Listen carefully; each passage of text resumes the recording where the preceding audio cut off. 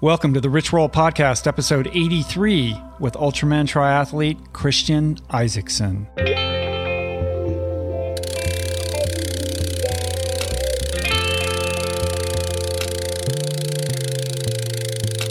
Rich Roll Podcast. What's up, everybody? Welcome to the show, to the Double RP. I'm your host. I'm Rich Roll, where each week I bring to you the best, most forward-thinking minds when it comes to rethinking and reimagining our current wellness, happiness, and human performance paradigms.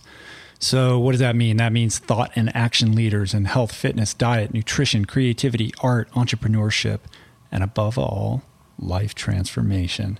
My goal is to help broaden your horizons, help you blow through the glass ceiling on your innate human potential, not just physically, not just mentally, not just emotionally, not just professionally, but also creatively, and spiritually. Why? Because true health means attention to and balance across all aspects of the human experience. And more often than not, in my own personal experience at least, it's the overlooked thing. It's that thing you don't want to really work on. That's the thing that is holding you back. To wit, the goal, in a nutshell, is to motivate and inspire you to take your life to the next level, to help you discover, unlock, and unleash your best, most authentic self. So before we get into today's guest, I have a little bit of an announcement. It's a special announcement, so I'm going to take a little bit of a detour here. If you're a longtime listener, then you know that I'm guilty of making the occasional all right, so maybe more than occasional announcement regarding our plant-based nutrition course that we produced in partnership with Mind Body Green. It's called The Ultimate Guide to Plant-Based Nutrition, 3.5 hours of streaming video content, blah, blah, blah. You've heard me talk about this a lot because I'm really proud of it. And we offered it. We put it up about a year ago.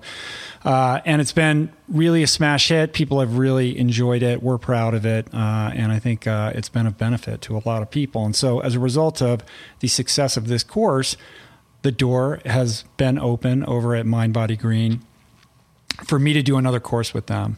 And I think it would have been a no-brainer for me to kind of do another plant-based nutrition sort of course, maybe around athletes or something like that. But I feel like there's so much information out there already on that. And I really wanted to reach beyond that and stretch myself and go deeper, and it compelled me to think about what it is that I have to offer that is unique to me, that's unique to my experience, that could be of benefit to other people. And I started thinking about a couple blog posts that I wrote recently. The first one was called The Art of Living with Purpose. And the second one was called Why You Should Stop Hacking Your Life and Invest in the Journey. And both of these posts that I wrote, I don't know, a couple, maybe 2 months ago, really hit a chord. They're definitely the most popular blog posts I've ever posted on my website. And then I posted them on medium.com and they kind of blew up and went crazy, haywire, viral. This got like tons of reads and a lot of amazing feedback on that. It really went bananas, which was really cool, but it really provoked me to think more about the subject matters raised in those posts, which have to do with how we're living our life, what's important to us, how do we access something more personally meaningful and express that more deeply in our daily experience. And it made me kind of understand in a deeper way that I have accumulated an arsenal of a lot of powerful ideas and opinions and tools on this subject matter of how to embrace a new and more fulfilling, personally meaningful approach to life. How to uncover and embrace latent passion, how to properly set and achieve a goal. In essence, how to transform your life and become your best, most authentic self. In other words, the exact, predominant theme of this podcast, of every episode of this podcast. So the long story short is I did that. I put together a new online course. It's entitled The Art of Living with Purpose, How to Set and Achieve Goals, Transform Your Life, and Become Your Best, Most Authentic Self. And this course just went live on Mind Body Green today, the date that I'm sitting here in London, Ontario, recording this introduction. It's May 1st. The day of the recording. And I'm really excited. It came out really great, and I'm just pumped to tell you guys about it. So it's going to involve, or it does involve, over 2 hours of streaming video content that's divided into 6 modules and 14 sessions, an array of downloadable tools and resources addressing everything from the fundamentals of transformation, like how to properly set a goal, how to erect a roadmap that works, how to create structures and momentum and community and accountability around your goals, and why people traditionally fail or fall short, and the essential foundational principles and practices behind every successful, sustained life transformation, what's worked for me and what hasn't, etc. So I'm really pumped about it. I worked really hard on it, and I do think it has a lot of value. It's a toolbox that contains everything basically that you need to make the changes in your life necessary to become the person you always wanted to be and deserve to be. So I could go on all day about this subject matter. I won't. Let's leave it at this. Just go to mindbodygreen.com. It's on the homepage. You can check it out, or check the show notes for this episode at richroll.com, and there'll be a hyperlink up for you to learn more about it. Okay, today's guest. Today's guest is a guy that I personally can relate to on many, many levels. Today's guest is unique to this show in that he's the only guy I've had the pleasure of having on the show who, like me, has competed at both the Ultraman World Championships and has done Epic 5. How about that? It's the first time I've had a guy on the show who's done Epic 5, which is going to be pretty cool. So today's guest is also a husband. He's a father. He's a guy driven by a strong sense of faith, purpose, and giving back the blessings bestowed upon him in service to others. Today's guest is Christian Isaacson. I was first introduced to Christian several years ago. It was on the eve of him attempting Epic 5 in 2011, which was a year after I did it. Jason Lester put it on again and invited a few select people to make the attempt for the second year in a row. And since then, Christian and I have been fast email pen pals and phone buddies, and we correspond pretty consistently and have done so over the years about everything from family to nutrition to training to racing, and many conversations that I've had with him about which races I thought Christian should be doing and why. And after his excellent Epic 5 performance in 2011, where he was able to complete all 5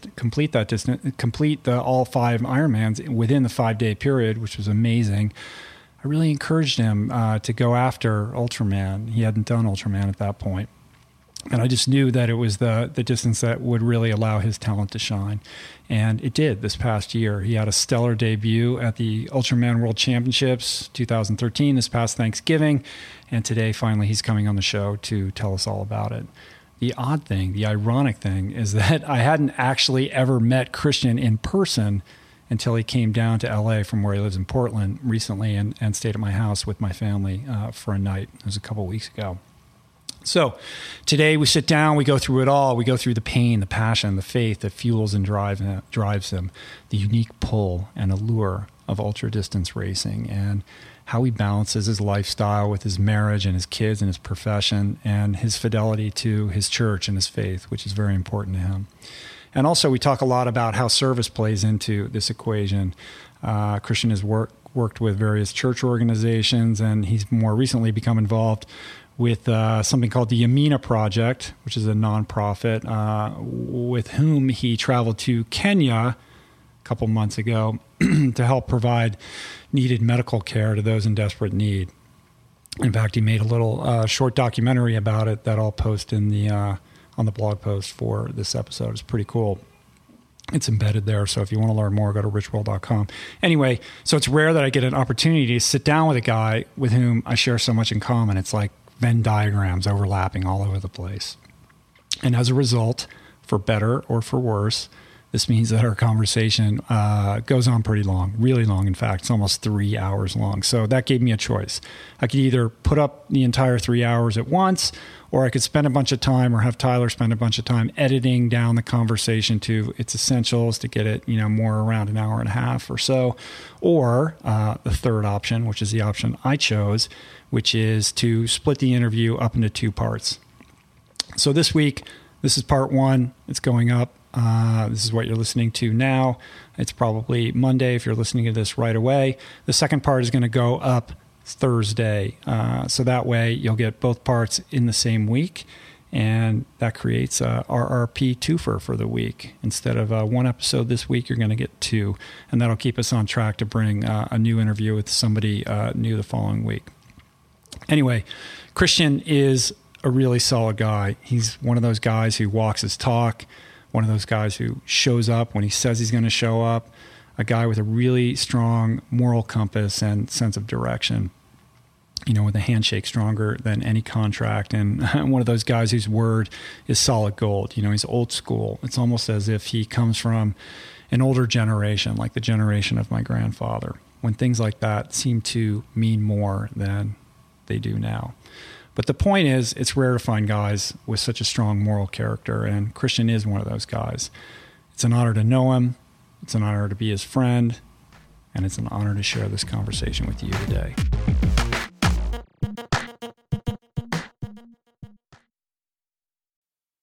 We're brought to you today by a very exciting brand new sponsor, Go Brewing. I am sober. I don't drink.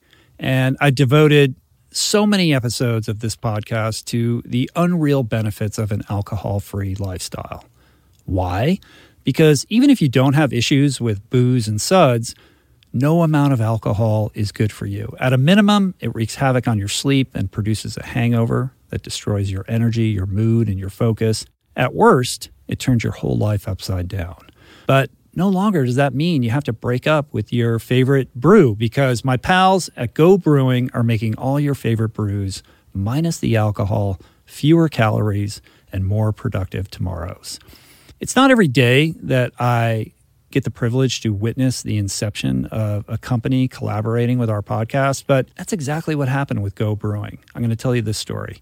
A few years back, I spoke at this event in Illinois, fittingly named Go, and it turns out that very day catalyzed Joe, the founder, to start his own NA beer company, Go Brewing. I had no idea about any of this until I bumped into Joe at Jesse Itzler's Running Man event the other month in Georgia, and he shared this story with me. I savored his fare in all its varieties and deeply moved by the mission and what he shared with me, and just impressed with the insane taste and quality of his alcohol-free concoctions, I wanted to help share the discovery.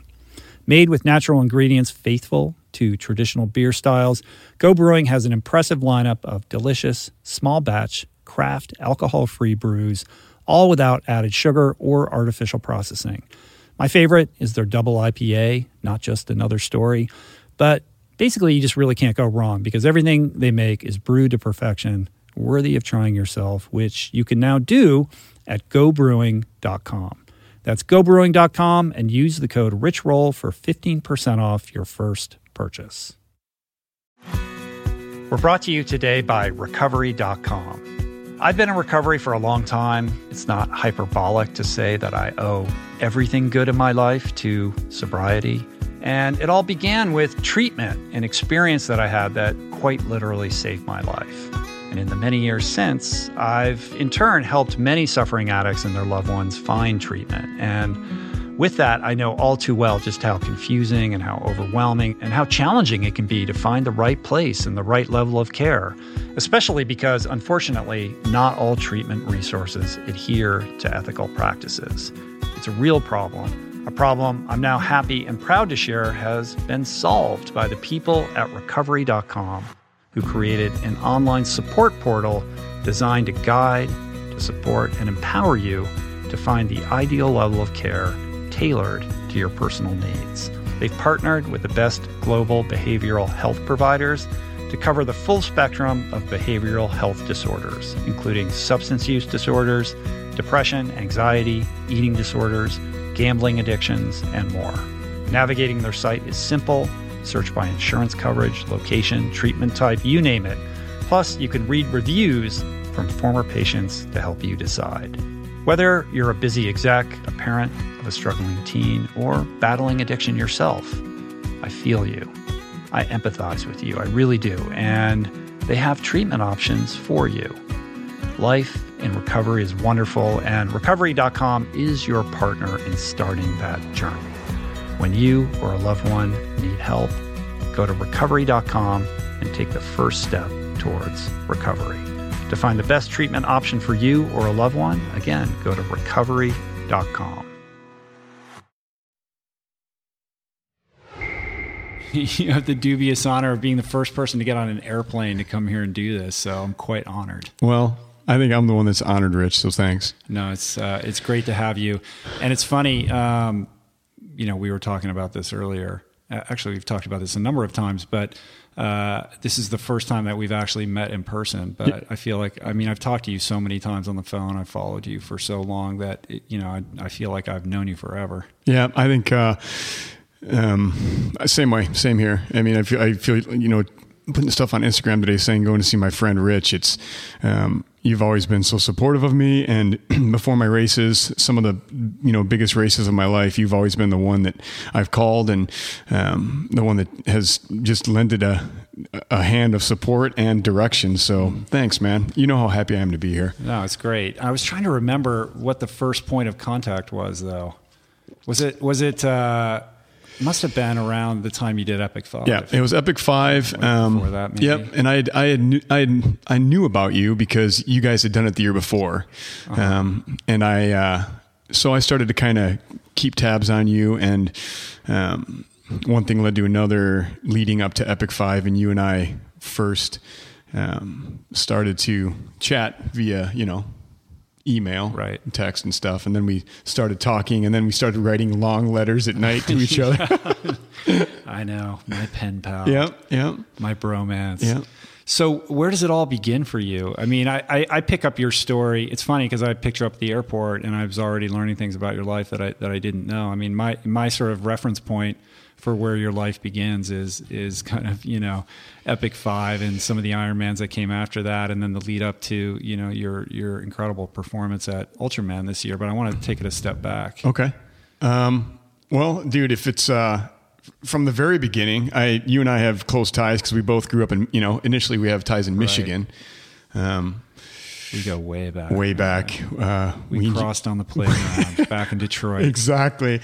I grew up in Detroit. In the city at first, and then it moved to the suburbs, Plymouth, Canton, outside of Ann Arbor. Mm-hmm.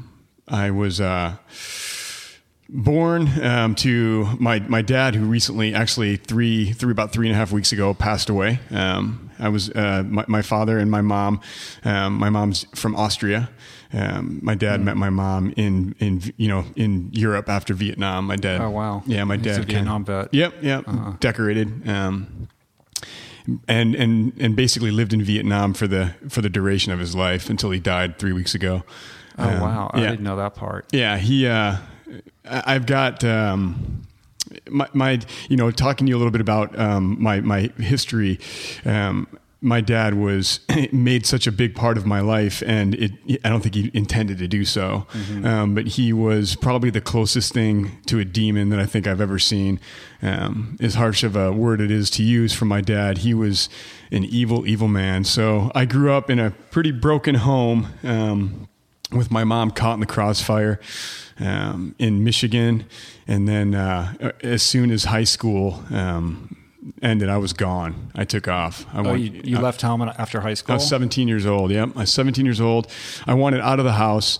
How did your mom, do you have brothers and sisters? Yeah, I've got a younger brother and an older brother.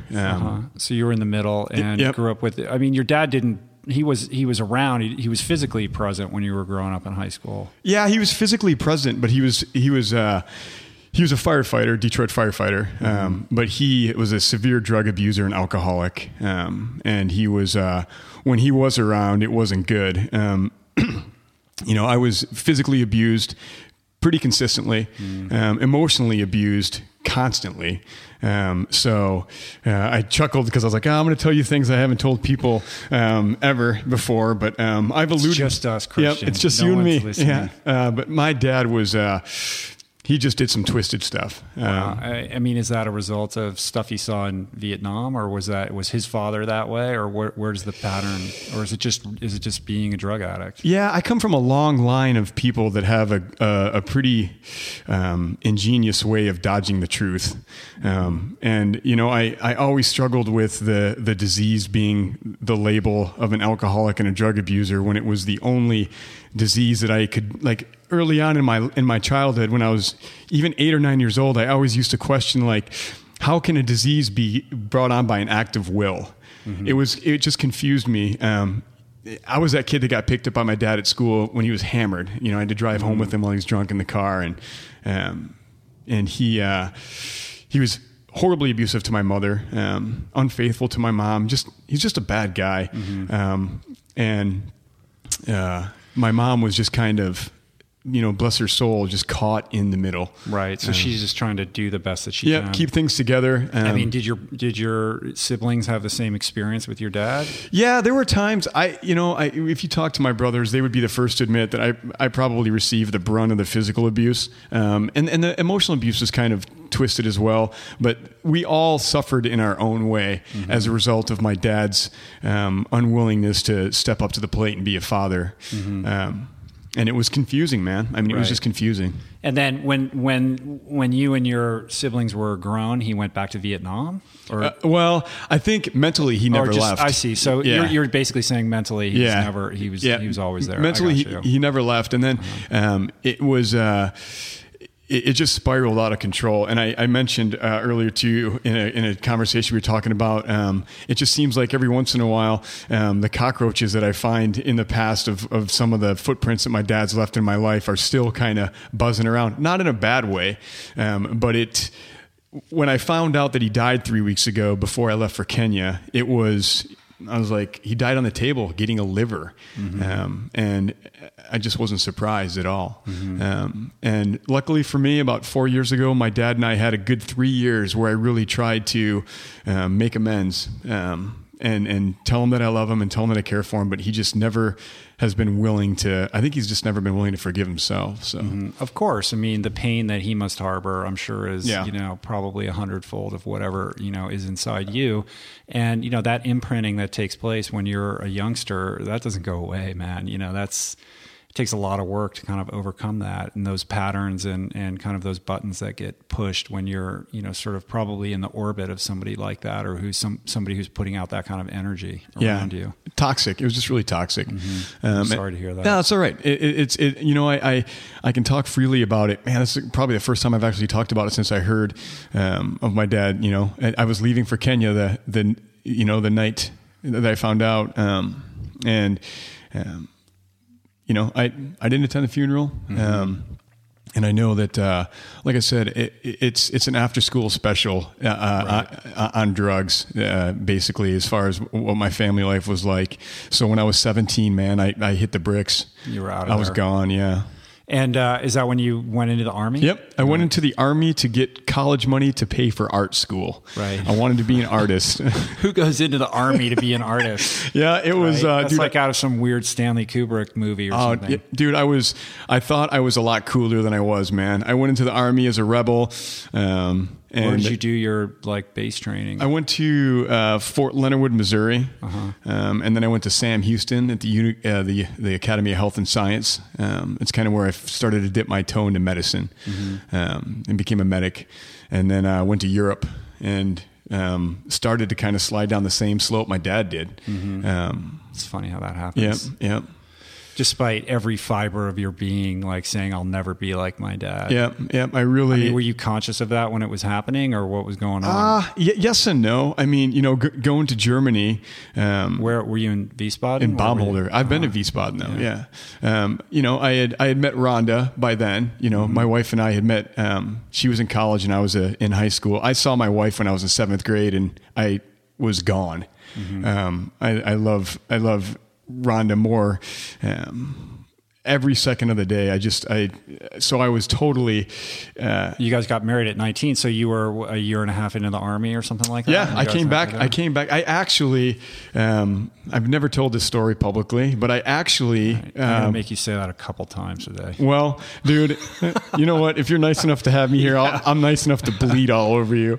I'm laying the groundwork here for a great finish. Yeah, I went to Europe and Rhonda went to Japan. She studied at the University of Michigan, Japanese. And I went to Germany and thought I was a rock and roll star. So I lived the life, and I was committed to Rhonda. But you're still in the Army, yep. So you're moonlighting as a musician. Well, I knew that's kind of where the seeds of music started to be planted. You know, I went and saw concerts and started to kind of tinker around with the guitar. But I also, who were the bands that were? Dude, I went and saw Soundgarden. I was on stage with Chris Cornell. Wow. I saw Soundgarden. How did that happen? Hold on a second. We went to a really small club, and it was on his Super Unknown. Actually, it's the 20-year anniversary of Super Unknown. Oh man, all these women were throwing bras up on stage, and he said that he'd like somebody to throw some underwear, some pants on stage. So I took my pants off and threw them up on stage. I had my underwear on, and that's a dad move, dude. I crowd surfed up to the stage, and he handed me back my pants, and then I was yarded off. And the next Rolling Stone, it talks about a stupid GI that threw his jeans up on. Oh, really? Stage. Yeah. Oh, it's in print. So that was my 15 seconds of fame over there, but. So did you form a band with some guys in the Army? Or? No, but I started to play. I'd met my closest friend Brandon in the military. We were both, we were listening to headphones at the same time, and I looked over at him, and he looked over at me, and we both thought we were like, "Who's that cocky-looking jerk?" And we were listening to the same U2 album. So it was destiny. It was destiny. It was destiny under the Joshua tree. But I started to play music and started talking to my brothers about forming a band once I got out of the military. So then you come back to the U.S. and.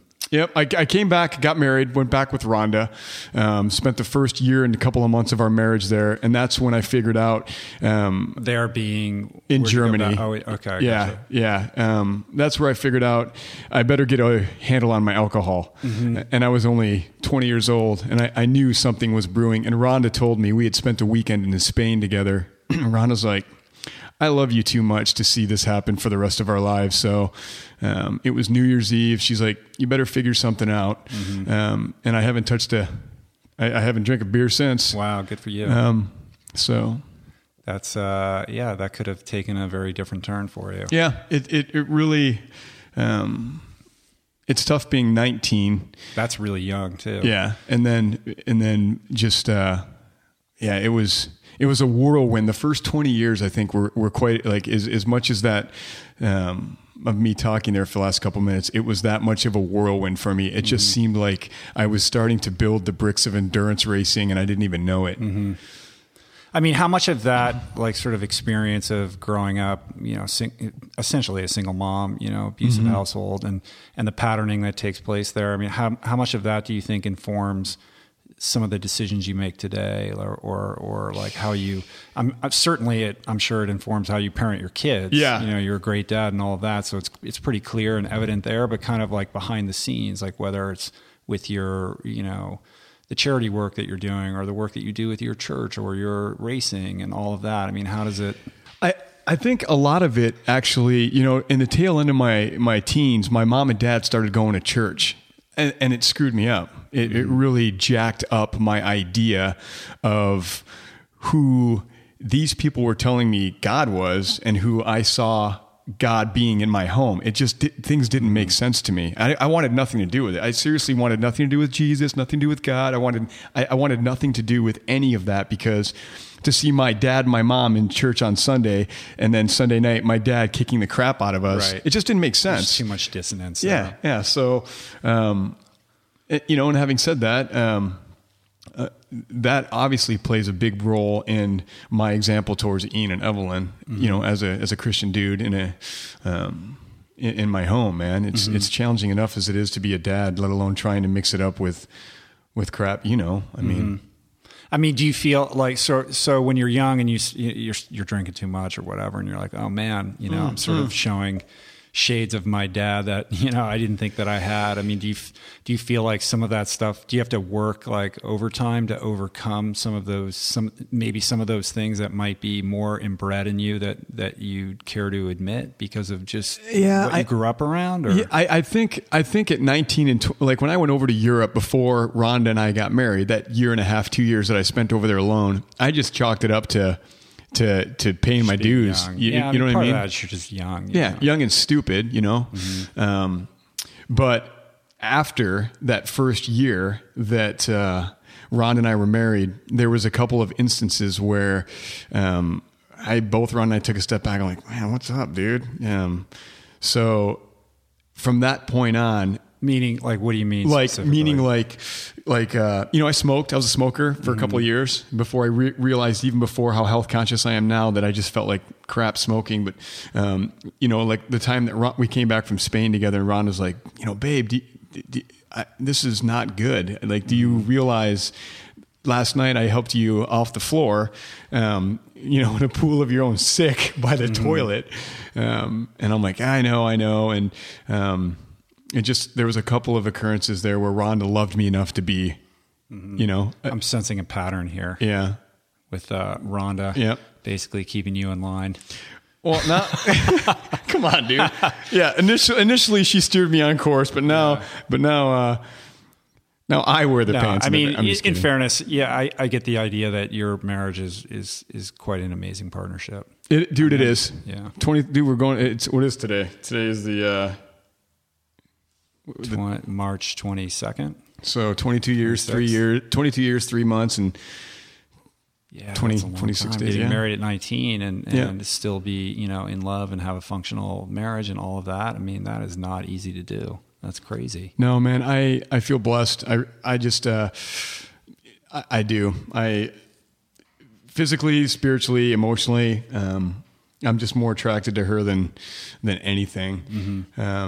So, all right, back to the rock and roll dream. Right, rock and roll dream. So we laid the groundwork. I'm screwed up. I'm on my way to be a rock and roll star. I get my crap together before I come back to the United States, and I call my older brother and my younger brother and say, let's do this. Let's start a band.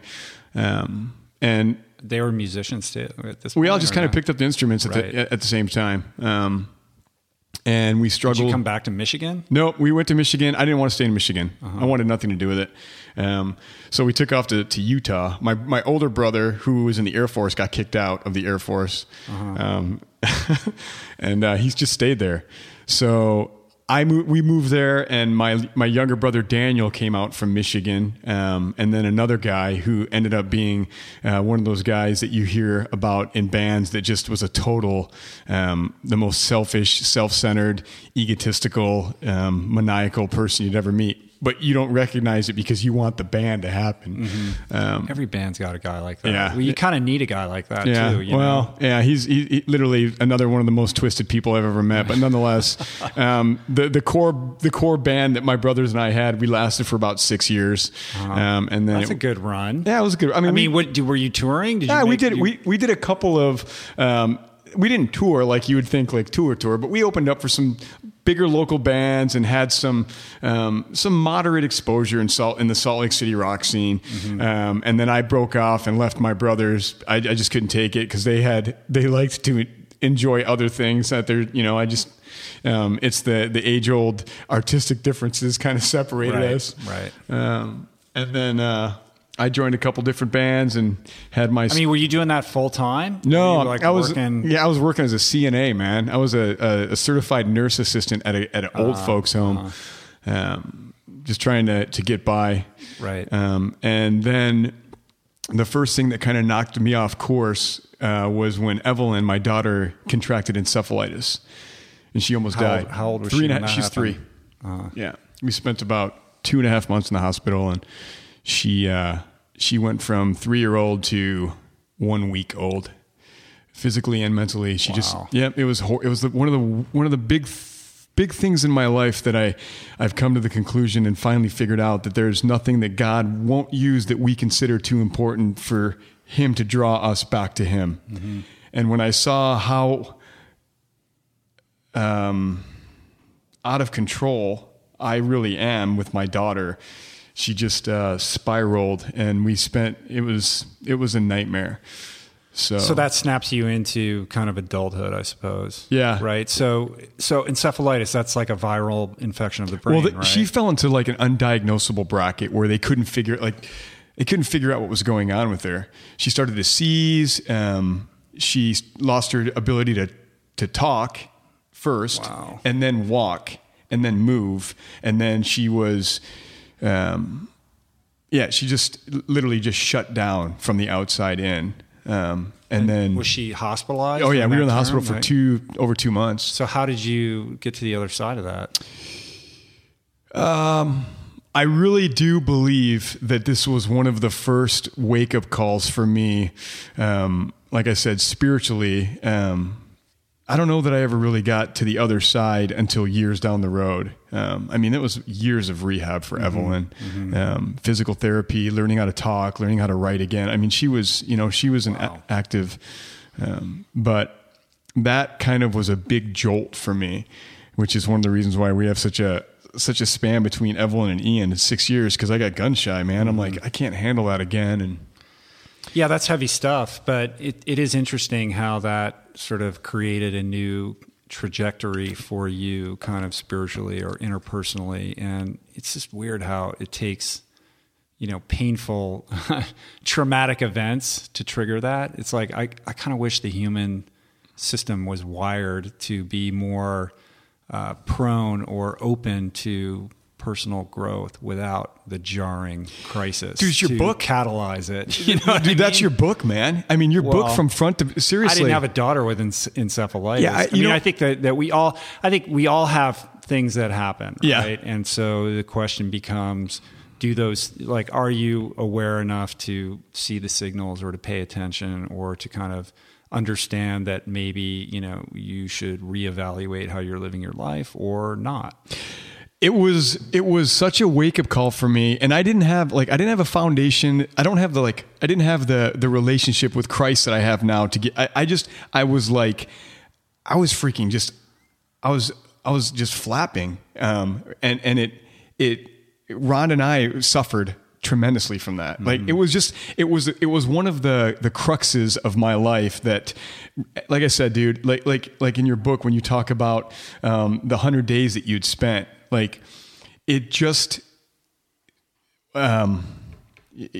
C.S. Lewis always says that pain is sometimes the whisper, or pain is the voice in the megaphone that God uses to rile a deaf world. Like, all right, fine, idiots. If you're not going, and let's shake it up a little. Yeah, and it's not to say that he like, he doesn't cause that. And I know it's kind of a deeper subject, but at the same time, I realized I'm running from this. Where I go for the rest of my life depends on where I run to. Mm-hmm. And I remember thinking to myself, I had heard at the time, everybody thirsts, but a lot of people drink from the toilet. And that was the first time I realized, like, man, I've been trying to quench a part of me and my family with this musician dream band. And it was very similar to an athlete training and the effects that it has on your family when you're in a band, because you have to dedicate just as much time, just as much money, just as much effort. So it definitely, but I think it's a question of what, ultimately your destiny was meant to be. Like if you were meant to be in a successful rock band and maybe your intentions were, more true, and maybe it wasn't more, about your ego or whatever. And we didn't suck. Yeah, seriously. Right. You weren't supposed to be. That wasn't the path you were supposed to be on. Right. So it's sort of like this little, earthquake happens that course corrects you. So for somebody else, maybe being a rock musician is what they're supposed to do. And luckily at the time it was kind of in vogue that you really didn't know how to play your music, like your instruments. That was cool. Oh, right. Yeah. So What year are we talking about here? So this would be like... This would be... It's like 94. Yeah. No. Because Ron and I were married in... I got back back in the States around 94. So yeah, like 95, 96, 97, 98. Those were the years that... so it's a little like post-Nirvana. Yeah. Well, yeah. In post-Nirvana, like pre... like Mudhoney, Green River, the whole Seattle scene was moving, but Pavement. Yeah, exactly. Yeah, man. Fugazi was big. Right. Well, actually, Fugazi was earlier. Yeah, they were earlier. Yeah, but Rollins band, that's when Henry Rollins started. He came out with Wait, which was a killer album, and School of Fish. So and you were into like kind of the hardcore stuff. Yeah, I do. It's so funny because when I picked you up from the airport and we're driving back, and we get a FaceTime call from John Joseph from the Crow Mags. The Crow Mags, yeah. And if you've listened to the podcast, you probably heard a couple episodes with him. Yeah, when we moved to California, I was in the band that I was in out here called Something About Today. I actually recorded in San Francisco with Dave Silva, who was in Bad Radio, the band that Eddie Vedder took off from to go join Pearl Jam. Oh, wow. And the drummer went to Four Non Blondes. Well, I hooked up with Dave Silva in Palm Springs, and we started this band and went and recorded a small EP in San Francisco where Santana recorded. And that was probably the closest thing or the closest time I'd ever had to get like brushing up against. Yeah, it was really, really cool. He was playing me early recordings of Better Man that Eddie Vedder was writing. Just really cool. Oh, wow. Really cool stuff.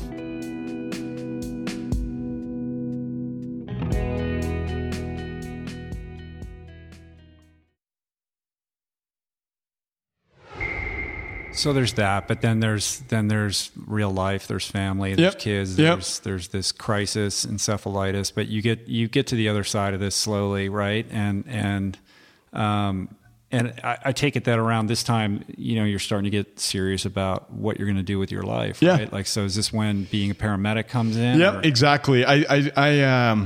We were living in California, and we had just found out that Rhonda was pregnant with Ian.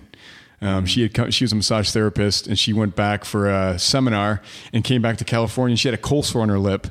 I was like, man, that's kind of jacked up, babe. You don't usually get that. And she's like, yeah. Well, a week went by, and she caught another one, and we're getting ready to cook dinner, and I was like, dude, you are pregnant. And she's like, I am not. I'm like, I didn't know cold sores are like an indicia of pregnancy. Dude, I just knew. I was like, she's like, I am not pregnant. So I was like, I'll be right back. I literally picked up the keys and I got in my car and ran to the store on the corner. Just when we were in La Quinta, and I grabbed a pregnancy test. And dude, it was like the sky was opening. Like, she peed on it. I was just like, oh! And the plus sign came up, and she's like, what happened? And I'm like, what do you mean what happened? And biology happened. It scared the crap out of us. But at that point, your daughter was she was out of the woods. She was. Yep, she was recovering. She still had like some neurologic deficits. She still had fine motor skill problems. She had very like weird space awareness where she'd lose balance.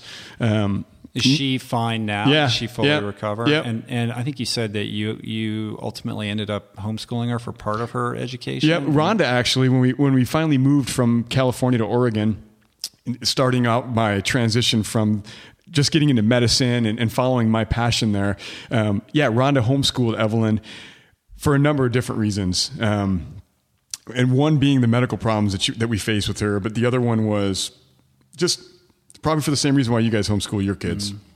Yeah. So, but yeah, we did that for a couple of years, and I just started it like I said, I started down the road to being a paramedic. And what was the reason for moving up to Portland? For that. Yeah, we were in Palm Springs, and my wife and I were like, okay, we've been here for 2 years, and we had just gone through some of the most difficult things in our marriage.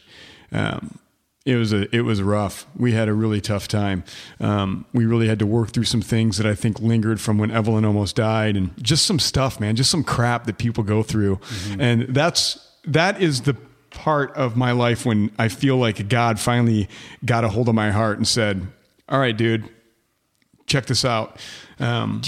So when you hit these rough spots in your marriage, I mean, what were the tools that you used to get through that? I mean, was that where myself the church came in, or no, did you guys go to therapy, or how did that? There was a time where I didn't want to have anything to do with the big church as the big C church. I didn't want anything to do with it. I didn't want anything to do with religion. I didn't want to have anything to do with ritual. And I didn't want to have anything to do with myself, because I kept on telling myself, like, I can't wait for like 5 years from now or 10 years from now when I get to the person that I'm going to be. And the problem with that theory and idea is, if I'm always trying to fix myself with myself and I end up with myself, ultimately I'm still dealing with a broken self. Well, you're trying to solve the problem with the problem. Exactly. Right? It's like trying to fix money with a credit card. It's like when they say in recovery, your best thinking got you here. It's like exactly. You're not going to solve this problem with your brain, because your brain is what got you in this problem to begin with. Dude, I figured out nobody lies to myself more than me. I mean, seriously, even today, nobody lies to me more than I do, even when I don't think I'm doing it. And I just felt like I'd gotten to the point where both Ron and I just felt like we were like, if this is the pinnacle of what you get as your human experience on this planet, and we're screwing it up this bad, where do we go from here? And I think the biggest thing for me was, there was a point where I met a couple of guys from a church in Palm Springs. It was a mega church. And they were just cool guys. They were musicians, and they were flawed. And it was the first time ever I had somebody tell me, dude, God loves you. He's not an angry God that's pissed off because you're a piece of crap. And you're like, my idea of God was so wrapped around my idea of my own father. It freaking screwed me up, dude.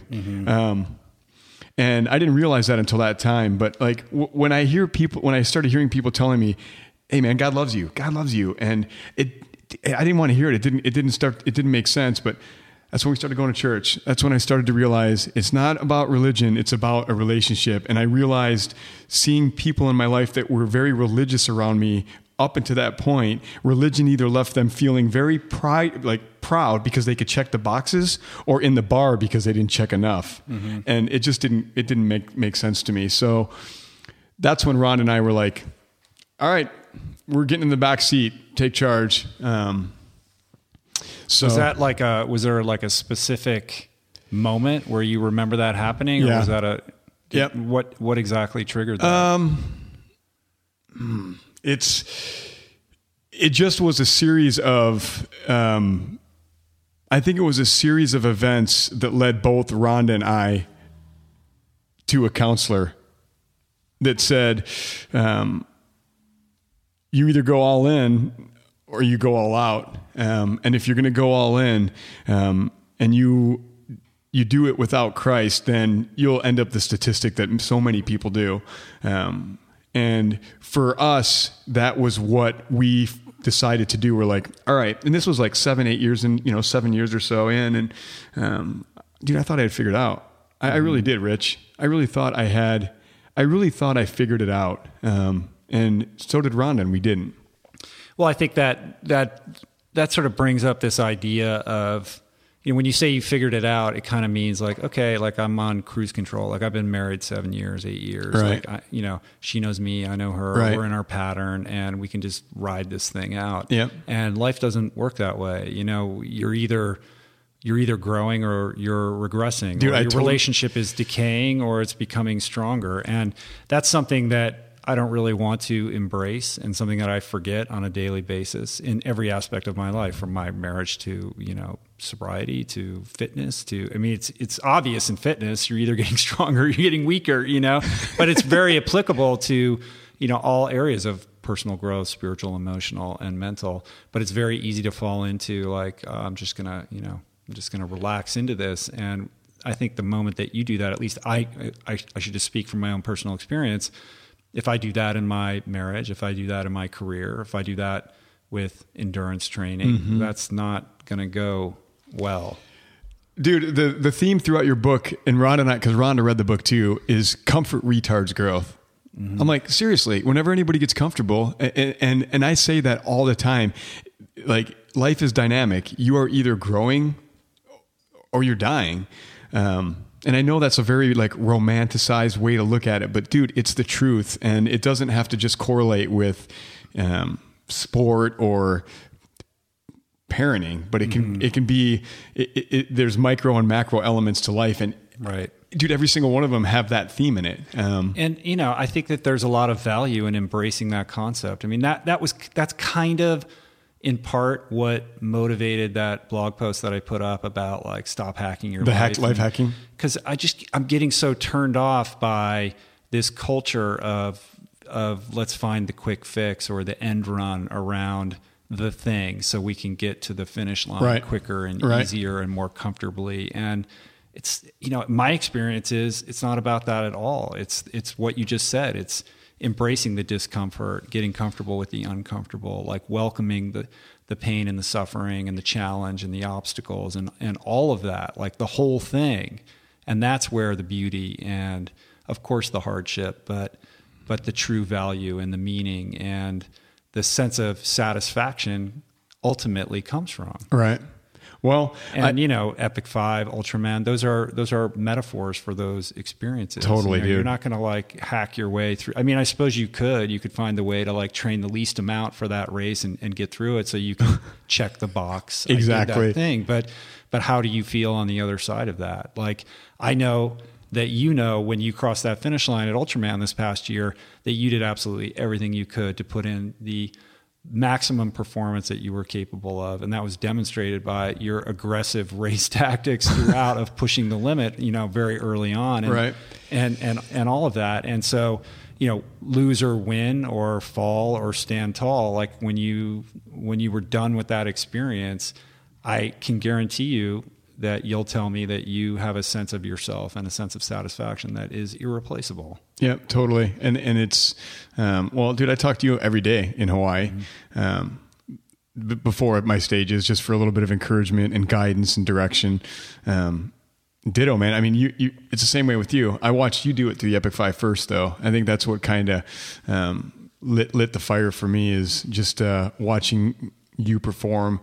And dude, I don't know that you necessarily, this is the part of the podcast I told Ron that might make you feel uncomfortable, but I don't think you realize, like, you know, I was telling you in the car earlier today that I watched another interview with you last night before I came down here. And dude, the way you're doing what you're doing is really amazing, Rich. Like, it's really, really good, dude. And watching you race or watching you compete or watching you talk or reading what you write or listening to you speak, you're just doing it in a way that is wholesome. And I really, really, really, really want you to know that I'm not blowing smoke. And I do, I just, for those of you that are listening, I've been talking nonstop since I got here. And it's not because I'm nervous around Rich, but I think it's because I'm maybe too comfortable. But I just want you to know that. Thanks, man. Yeah, man. I appreciate that. I know, dude. And I really, really just am glad to be your friend. So the feeling is mutual, man. Right on, dude. Moving on. Yeah, let's Copy that. I'm flustered. I'm blushing, Christian. No, I appreciate that. Thanks very much. So you find this solution that's working for your marriage and is giving you maybe a greater sense of purpose and belonging in your life, and you could be just cruising along for the remainder of your life. You have a good career. Your marriage is on track. You have 2 healthy kids after this crisis. Yep. And so where is this, you know, where did this itch to kind of get into endurance sports start to creep into your life? I think initially it was when Ron and I finally made it up to Oregon, which we've lived in Oregon longer than we've lived anywhere else, 12 years now. Mm-hmm. So we feel like it's kind of our home for sure. We started going to West Valley Community Church, which is a really cool place. I play in the worship band there and have for the last 11 years. And I had a speaker come from Eastern Europe and talk about, in Gurgu, Romania, talk about a program that's over there that once a week, these kids from these outlying communities get to come and bring their clothes and have all their clothes washed and take a hot shower. Mm-hmm. And it just resonated with me. I'm like, I love comfortable t-shirts and I love hot showers. And I told my wife, I'm like, I'm going to do a marathon and I'm going to raise $5,000 organization. That's what I did. So it came really from a place of, I want to be of service to this organization as much as it came from a place of, I want to challenge myself physically. Yes. Yeah. Right. Because I've always, I figured out by then, Rich, that I was built to be kind of a runner, kind of like a Dean Karnazes, kind of a little bit shorter, a little bit stockier, a little bit, but I could always, You're not shorter than Dean. Oh no, I'm not, huh? No. Well, pictures can be deceiving. Yeah. But I think I have more of a, well, I guess, how tall are you? Barely 6 feet. Okay. Because when I was standing next to you today, I'm wearing these awesome flip-flops that have lifts on them. It just kind of dawned on me. I'm like, I feel a little bit taller next to Rich Roll. Yeah, I'm not that tall. Come on, go ahead. Anyway, dude, where was I, man? This coffee. We're talking about what I was really driving at is this idea of integrating service into. It's because it's how I'm wired. Sports. Yeah, and that seems to be like from the very beginning, sort of first and foremost in everything that you've done. And we're going to get into all of the kind of more current stuff, but I didn't know that was kind of part of it at the inception. The funny thing is too, is I flew to Vegas for this marathon. I found the one that, I resonate with what you write in your book too. Like I found it, I had a focus, I had a goal. I'm going to do the marathon. I flew to Vegas because that's where Rhonda's family lives. And I ran the marathon, raised this money, got it to the people that needed it. And that night, Rhonda and I went to a spa and relaxed. And lo and behold, I lean over and pick up a tattered magazine that says Ironman Kona qualifiers. And on the front of it is Chris Lieto. Oh, wow. Who's got his fingers up. And I told my wife, I'm like, man, when I was 8 years old, I watched this Julie Moss on TV, crap her pants and crawl through and I've always told people, you either have two responses to that is when am I going to do it or why am I going to do it? And I told my mom, I remember saying, Mom, I'm going to do that someday. So I told my wife, I'm like, babe, I'm going to do the Ironman. She's like, what? So the flame was lit, but like backing it up, did you play sports in high school? I tried. I was a really good baseball player. But you weren't on the cross country team? Nope. I tried track for a year and they threw me in the 2 mile. I ran 2 mile. I sucked at it. I came in last all the time. Right. I played a little bit of baseball. I tried football for a year. I was like, this is stupid. And then I was in the school play for the final years of my high school. and dude, my buddies always make fun of me. They're like, dude, you wear black turtlenecks and listen to Depeche Mode. So right. So, I mean, in high school, were you like hanging out with the party crowd or the jocks or like, what clique did you fall into? The lame clique. The lame clique. Dude, all right. I was good buddies with people from kind of the different groups, the different cliques. Yeah, right. I really, but dude, I was kind of a dork, man. I mean, and my wife tells me now, no, you weren't, babe. People liked you. And I'm like, thanks, Stuart Smalley. But all right. So you're a dork. You could barely run the 2 mile. Yep. You didn't have any real experience with endurance training or kind of athletic performance in any kind of real way. Not into the military. So all right. So the military gives you structure, right? That probably gave you the tools that you needed to kind of set that goal. Yeah. And they forced it in terms of the marathon. Yeah. And you got to run every day for hours. Did you get like some online plan or like just how did you figure out what your program was going to be? Exactly that. I like to read. So I got a book, studied. I didn't do 12. I ran like a 3:30. It wasn't anything, or 3:40. It was not good. But that's a huge accomplishment. Right. I mean, for a first marathon and a guy who's never been a runner, right. Like you went well under 4 hours. Yeah. Well, I guess I shouldn't say it's not good. That's probably crap. It's for the 3:30, 3:40 runners. It's really good. How do I get out of this?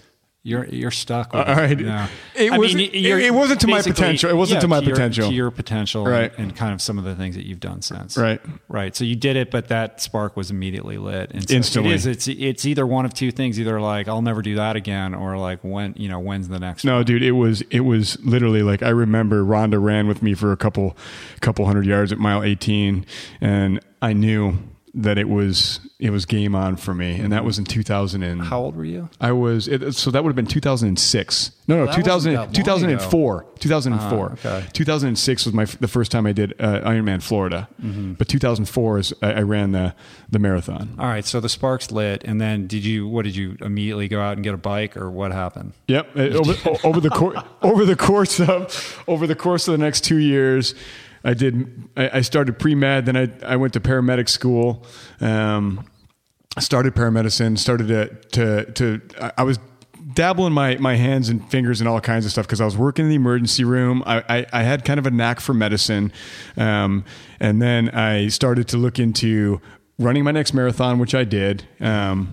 And I ran sub 3:30. I'm like, okay, I'm figuring this out. And then I got a coach and did 12 triathlons my first year. Wow. So gung ho, dude. It was great. I did excellent too. I made the first or second year. I made the U.S. team to go to France. Oh wow. The age group nationals, which I didn't take, which was kind of cool. It seemed like a bigger deal at the time, but it's really kind of just like a way to get a good way, but. And so, where'd you learn how to swim then? I grew up in so you just grew up swimming in the lake. Yeah, because we were in Detroit for like 6 or 7 years, then in the suburbs for another couple of years, and then we moved to the Upper Peninsula. So I was up on lakes. Oh, you lived on the UP. Yeah. In the wintertime? Yes. Oh, dude, it was. It was ice fishing. It was and bizarre. stuff? It was bizarro hell. Yes, dude. My dad would ice fish all the time. He'd drink and ice Bears fish and stuff. He'd maybe sit in the living room and look out the window and watch when the chem lights would come on and go. Dude, I hated it. I was not an outdoor guy. I hated hunting. I hated fishing. And I work with a bunch of firefighters at work. That's all they do is hunt and fish and work on cars. Some of them. You're the crazy guy with the shaved legs. I mean, yeah. In the scheme of things, like you're the whack job, right? Yeah. All right, so 12 triathlons in your first year, but and so you're kind of showing immediate promise, though, if you're like getting selected for these teams and the like, right? Yeah, I think it was more just a example of willing yourself to do something versus because I don't think I'm a raw talented athlete by any means, and when I say something like that, it's not by any stretch to make myself look like it. Just I just kind of that first and second year you have that like honeymoon phase where you get better and better and better with every race until the plateau phase hits, and then you're left, like crap. What do I do? Right. And so Ironman just is a progression of this idea, right? So when's the first Ironman? 2006. I went down to Ron, 2 years after your first marathon. Yeah. Ron and I drove across country to Florida. Right. It was a blast. Yeah. You found the flattest Ironman, right? I guess Arizona's pretty flat too. Yeah. Well, no, Arizona's not as flat as Florida, but Florida's flat. Mm-hmm. And so how'd that go? I got like a 11:30. Mm-hmm. It was tough, man. Right. I didn't know what I was doing. But you finished. Yeah. I didn't know what I was doing though. And so you're not like this immediate overnight success at Ironman or anything like that. Not at all. Uh-huh. And so what was the takeaway from that? The takeaway was I want to go to Kona. Mm-hmm. Like seriously, I became obsessed, dude. Right. Obsessed to the nth degree. So you just fully geeked out. I did, man. All the magazines. I drove my wife totally. I drove my wife and everybody around me insane. At work, at church, at home. It's a bad place for somebody with ADHD to be, dude. Because and I say that with all kindness. I think everybody has a form of ADHD, but I own it now, dude. But yes, I became obsessed. And how did you balance being a dad and being a father, or being a husband? Well, dude, it worked out perfect because my wife became a school teacher. So during the days that I don't work, my wife goes to school with the kids, and I have 48 hours, sometimes longer than that, depending on what days of the week, by myself. Mm-hmm. So this is when I started. So it's a schedule that can either get you into a lot of trouble, or you can channel that into some obsessive activity like this. I think God wired men especially to be tired. I think a man with energy is a dangerous thing, and I found that out many times. So I'd agree with that. Yeah, the fatigue incurred by it was an asset to say the least. yeah, man. So that's what happened, bro. I just started to. So you made this plan, like like a 1 year plan or a 2 year plan, or what was the idea? No, dude, at first I don't think I was I didn't have that much foresight and thinking. I just wanted to, I was like, man, I'm going to, next race I'm going to qualify for Kona. Next race I'm qualify for Kona. And you start like hanging out with all the triathletes in Portland and... No, not really. I became friends with one guy who actually started later than I did and became better than I did. Which was cool. But I that's when I kind of became affiliated with the Athletes Lounge. Became good friends with Gary there. And then that's when I met Chris Boudreau. Right. And for the listener, Athletes Lounge is like is it a shop or it's like it was actually voted one of the top 10 best triathlon retail stores in all America last month. But it's also kind of like a hub of the community, right? Like I know Terenzo Pizzoni, who's been on the podcast, who's spent time training down here, but he goes up there and trains in Portland and is part of that whole Barb Lindquist was just there last week. Right. They have cooking stuff there. And Chris Boudreau is a very successful dude, he's a stud. Professional triathlete who ultimately became your coach. And really good friend. He is now if there had been triathletes like that around when I first started, I would have loved to hang around. But I was insecure and unsure of myself, so I just thought, man, I got to stick with this. I got a coach from a fitness club and spent hours reading books. Were you like one of those guys who just went out and just hammered as hard as he could in every workout? No, or because you'd read up enough to know. Yeah, I did have some direction, and I wasn't. I could see I had something brewing here. Like I knew, okay, I got to assess this. Could I be good at this? Yes. But no, dude, I didn't just go smash fest like Simon Lessing does every time he goes out the door. So how does this play out, at least on the Ironman landscape? It took me, I used it as another tool, obviously, to do some more fundraising, which was pretty cool because I was able to affiliate myself with organizations that I felt strongly about. And then, I got a good coach. I got a really good coach, David Cavarella, up in Portland. He is a really decent athlete, and he coached me. And 4 weeks before I was racing Ironman Coeur d'Alene, spending a year with him, having him build me to the point where I knew I was going to qualify for Kona, I got offered to go to Haiti, and that's when my overseas bug got in me, where I'm like, this is it, man. So I remember I was on the trainer and I called David. I'm like, hey, dude, I got a curveball thrown at me. I'm going to be going to Haiti. He's like, you're not going to Kona then. I'm telling you straight up. He's like, you're not going to Kona, dude. And I'm like, I got to go. So I went over there, and that first trip changed my life. So what year was that? That would have been 2007. 2007. 2008, somewhere in there. So it's this interrelationship or this balance of service and endurance sports, and again, like the service aspect of it kind of trumping the athletic component. It changed my life. I saw stuff over there and things happened to me. Like I remember Dave telling me, dude, if you can get out and run, and I was going to a sketchy part of Port-au-Prince. This was a little bit like 2 years after. When was the earthquake? I'm trying to remember. So it was a year or two after that. You were there after that, but not immediately. Right, correct. That. And I remember thinking, we were going to a compound that was walled, and it was outside of Port-au-Prince a little bit, but there's super climbs up through the villages. And dude, I was leaving at 4 a.m. in the morning and running up through the villages. And this is when endurance hit me. One of the things that the lady that ran the mission said, she said, of all the medical stuff that you did, the biggest effect you had on the people in the village was a white dude running up through the mountains in the mornings and not thinking twice about it. And dude, I was cutting off gangrene. I had a guy come in that had a pretty swollen foot. And it was at this time I told myself, I don't care if I ever go to Kona. This guy came in on crutches. He'd walked for 4 hours to get to this clinic, and I saw his foot swollen up, but it didn't smell. Like usually I'm like, I should smell really bad.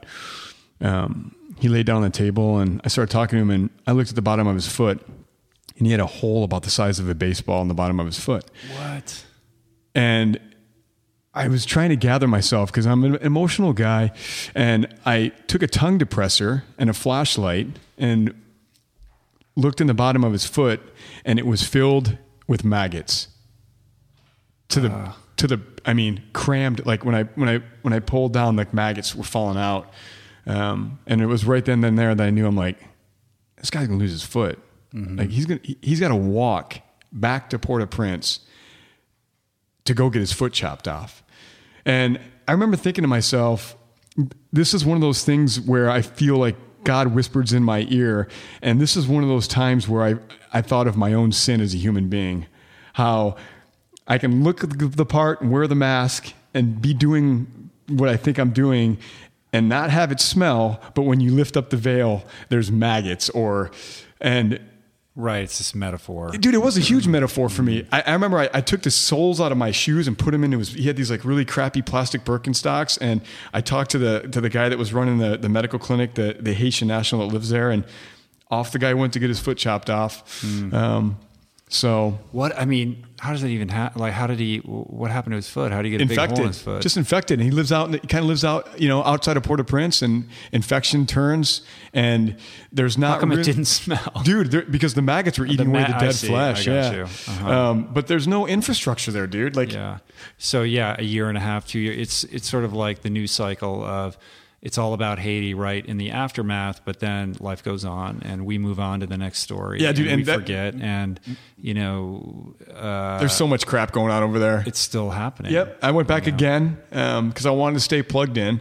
And same sort of thing. I remember, I was doing things for people, cutting off gangrenous fingers. I mean, we were just doing like guerrilla medicine, dude. Mm-hmm. And I had people trying to give me their chickens, and that's like giving a car away here. It's like their sense of desperate. Food. That's what they, that's their sense of food. So that's when the calls got into me, and I thought, it's more than the finish line. It's more than Kona. Mm-hmm. I mean, having said that, I still spent the following 2 years trying to get there. Right. So how long were you there? So you get back and you've missed this training and. Yep. I went to Coeur d'Alene and got freaking hammered. I had a non-displaced rib fracture. I got a broken rib in the swim. What, did you get kicked in the ribs or something? I did. The second lap going around, I got kicked, and I didn't realize it was messed up until the run. Mm-hmm. And my coach was there next to me on the bike, and I'm like, something's wrong with my lung. And he's like, dude, you're in 11th place. I was in 11th place. He's like, keep going.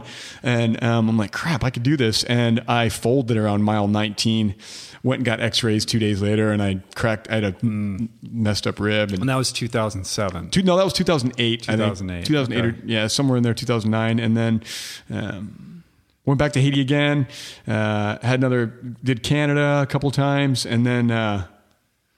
But the thing is like you're not like stamping some major imprimatur on the Ironman world. Like you're struggling. You're a struggling age grouper. Yes. Who, maybe if you could put together a whole season without getting sick or having to go to Haiti, you'd be in the mix to go to Kona. But you're not like lighting everyone up. So there aren't like. Christmas tree lights going off saying, your destiny is to become this, endurance athlete. I wanted to, though, dude. Right? I had visions. So you have the passion, you have the focus, you're gung-ho, you're fully tri-geeked out, the whole 9 yards, right? But you're having trouble, like, actually converting. I broke an hour in a sprint. I thought I was a king. I was like, that's a big deal for me. I came close to breaking 2 hours in an Olympic. I got a roll down spot for Worlds for the half, but the Ironman is where I wanted to really... Like, right. I don't know. Dude, I got sucked in. You want to be like Chris Lieto and you want to be pointing to the sky, right? I got the finish line from that magazine that you saw. Well, dude, how did you avoid? I mean, because did you ever want Kona? I guess I did. I don't know how. I was very, of course, but I was also very impatient, and I didn't want to wait like a full year to go do an Ironman. I was like, why does I didn't know. Well, first of all, I didn't even get into the like in 2007. I was just beginning. Like I hadn't done anything yet, and I'd started working with a coach, and I wanted like a big goal. I wanted a goal that scared me. Who were you working with? Was that when you went Hoth? Did you meet Hoth? Chris Hoth. Yeah, I was with him from the very beginning. Yeah, and all the Ironman races were kind of sold out for that year. I was really going to have to wait another year. And I'm trying to remember the timeline exactly because I don't want to speak out of school. But essentially what happened was, I could wait another year and get into like Ironman Canada, if I'm ready at the computer or the day the tickets go live or whatever, or I could take a trip down the wild rabbit hole and, try to get into this Ultraman race. And I just couldn't get Ultraman out of my mind. I think because it scared me to death. Yeah. And there was something about that was very alluring because that was what the journey was about. It wasn't about Kona or being like atop the age group ranks or anything like that. I needed to do something that really shook me up to kind of connect with myself. Dude, what did you say? So it wasn't about competing and all. Right, it was a different sensibility, I suppose. Not that I wasn't intrigued and interested in Ironman. Of course I was. And had there been the opportunity to go and do an Ironman in a way that worked with the calendar and the kind of progression that I was making, then I would have done that. When I read your book, what did you say to, how did you just call up? Because that's kind of like, you don't hear about that anymore. You don't hear like... Well, now, Ultraman gets a lot more press and there's more people that want to do it, even though that race has been around for, 30 years now? So it's been around for 30 years. I mean, in 2000, so the first time I did Ultraman was 2008. So I would have been calling Jane in it must have been 10, 11 months before the race. Yeah, your book said you had eight months to train. Right. But I mean, that was from when I got the green light that I must have called Jane about 9 months before the race. I know that it was before the window was open that they were accepting applications. And I called her simply because I wanted her to tell me that it wasn't going to happen, so I could put it out of my mind and stop thinking about it. Because I was I read this article and I was obsessing about it, and I couldn't stop thinking about it. And I was like, I'm just going to call her up, and she'll set me straight, and then I can go back to living my life and sleeping at night. And I just call, on active.com or wherever where they have this stuff, there was a phone number, or it was from the website, one of those two. And there was a phone number, and I just called her, and she picked up the phone.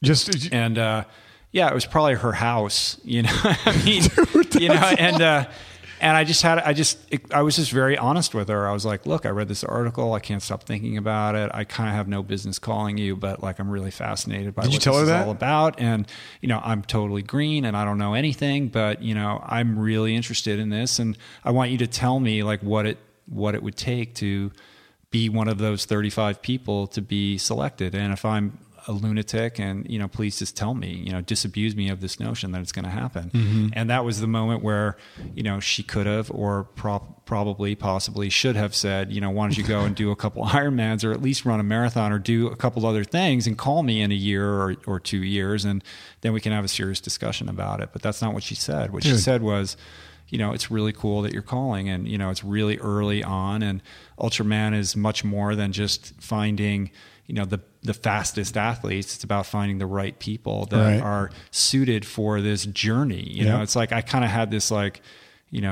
soul surfer conversation with her about where I was in my life, and, why this was intriguing to me. And I think there was something about that must have connected with her, and allowed her to be more open-minded about the possibility. So she didn't say yes, but she said, why don't you call me in a couple months? We'll have another conversation. It's she didn't close the door. Right. You know what I mean? And so it was little breadcrumbs of, okay, well, maybe I will move over in this direction a little bit. Well, dude, one of the things she said to me before I left the islands and Ultraman Hawaii, she knows that we're friends, and she's like, hey, next time you come back here, make sure you bring Rich with you. Yeah. I mean, I love her. She's a dear person. And what she does with that race is really special. Yeah. I think it would be, it's interesting because I look back on it, and even in the midst of doing it in 2008 and 2009, I'm looking around going, well, we could really improve this race if we got sponsor money, and why don't they do this, and why don't they do that? And we could, why isn't there any media here covering this? It's such a fascinating story.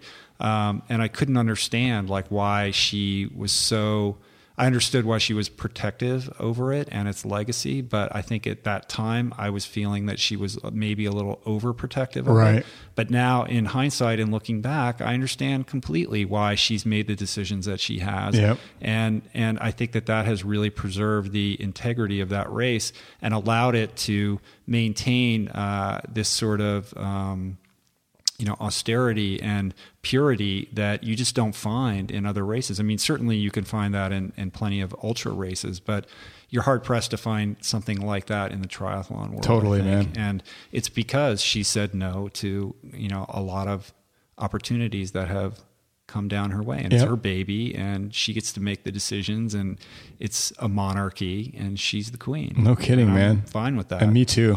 I am too. And I feel blessed to know her. I mean, she's she can run it how she wants to if it keeps producing, you know. And dude, look at the door. I mean, it's just cool that what a doorway for you to walk through, man. Well, I mean, I don't, you know, I'm always conscious of, I'm not trying to like profit off the experience. I'm trying to share the value of what it meant to me. Right. In the form of a story or a narrative that people might be able to emotionally connect with in kind of a metaphor kind of way.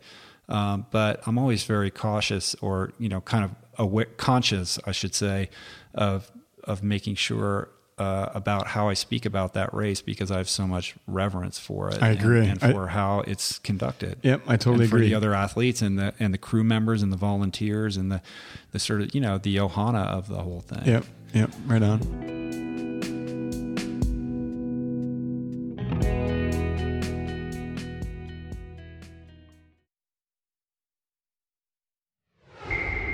So let's get to this part, man, okay? Because that's what everyone wants to hear about anyway. Yeah. So you know, you're doing your thing in Ironman, but you know, you're not really distinguishing yourself. So where does this Epic 5 kind of? I mean, that's the next thing, right? Yeah, the Epic 5 was, that opportunity came, and I took it. Mm-hmm. And so, how did that opportunity come, though? Because a lot of people would be like, well, how did that even enter into your mind? Jason asked, you know, Lester got a hold of me, or I talked, and I mean, how did you even? He was being coached by the same guy that was coaching me. I got you. So that's kind of where the connection. Yeah, that's kind of where the window opened. And then, you know, over the course of a couple of conversations, and that's when I found another opportunity to work with Craig. That's when I worked with. That's how I met Lieto. Mm-hmm. I worked with XXX Church, the online accountability program. Oh, right. Where you can. So explain what that is. So I know what that is. Yeah, XXX Church is an online accountability program where it sounds dirty, though. It does sound dirty.